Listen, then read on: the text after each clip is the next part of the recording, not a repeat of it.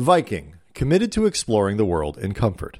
Journey through the heart of Europe on an elegant Viking longship with thoughtful service, cultural enrichment, and all-inclusive fares. Discover more at Viking.com. Today on Watching Your Wealth, year-end tax tips for wealthy millennials. This is Watching Your Wealth from the Wall Street Journal. Now, from our studios in New York, here's Veronica Dagger. Welcome to Watching Your Wealth, where you learn all you need to know about building your wealth and protecting your money. I'm Veronica Dagger. Brittney Saks is PwC's U.S. Personal Financial Services Practice Leader. Welcome, Brittney. Oh, thank you. Pleasure to be here. Great to have you. So, Brittney, year-end is fast approaching, so wealthy millennials only have a few weeks to make moves that will help them save on their 2016 taxes.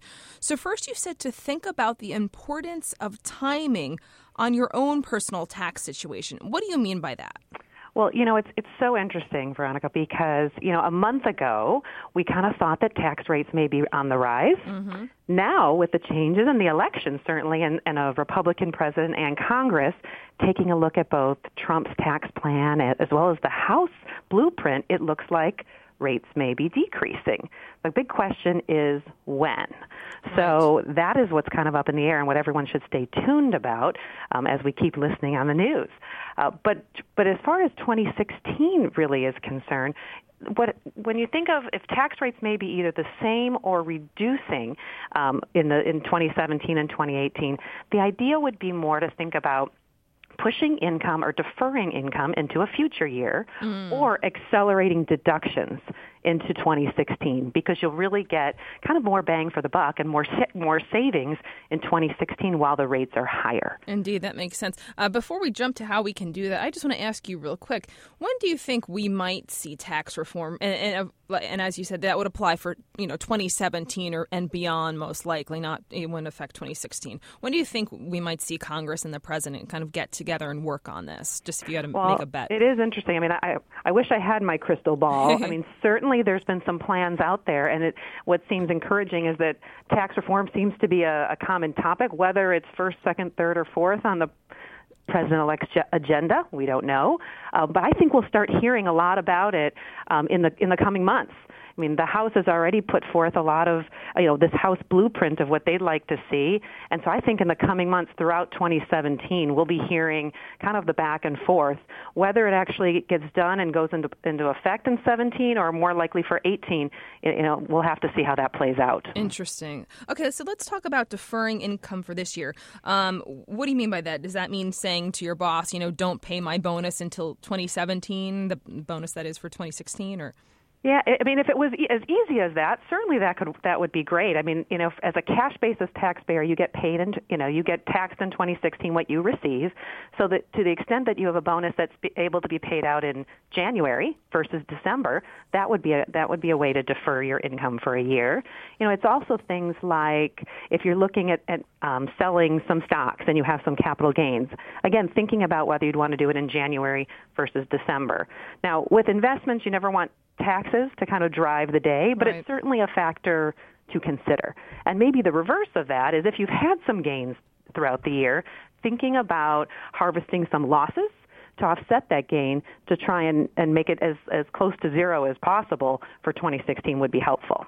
Now, if you are one of the probably few wealthy millennials that are actually retired, is there anything you should be thinking about in that regard? I mean, there's probably like a very, very small percentage of folks this applies to. Well, whether you're retired or whether, you may be thinking about taking a distribution from your IRA or something, again, that timing could make a big difference. Is it possible to do that in January, where the income would be then in 2017, versus 2016, and have it done before the end of the year, where the income would then be basically taxed a year earlier. So, the timing really makes a difference. And it's not just when you pick up this income, but you've got to take a look at your situation to see, are you hitting any limitations or you wouldn't want to be, subjecting yourself to AMT, for example, unwittingly. Got you. In terms of accelerating deductions, is that you're talking about charitable, maybe doing more charitable this year? Charitable is probably one of the easiest ones that people think of as far as accelerating into 2016 and doing that in December. A lot of people think about that towards the end of the year. And you just never know going forward with tax reform. One of the items that's on, for example, President-elect Trump's tax plan is to limit itemized deductions in his plan. We don't know what that means.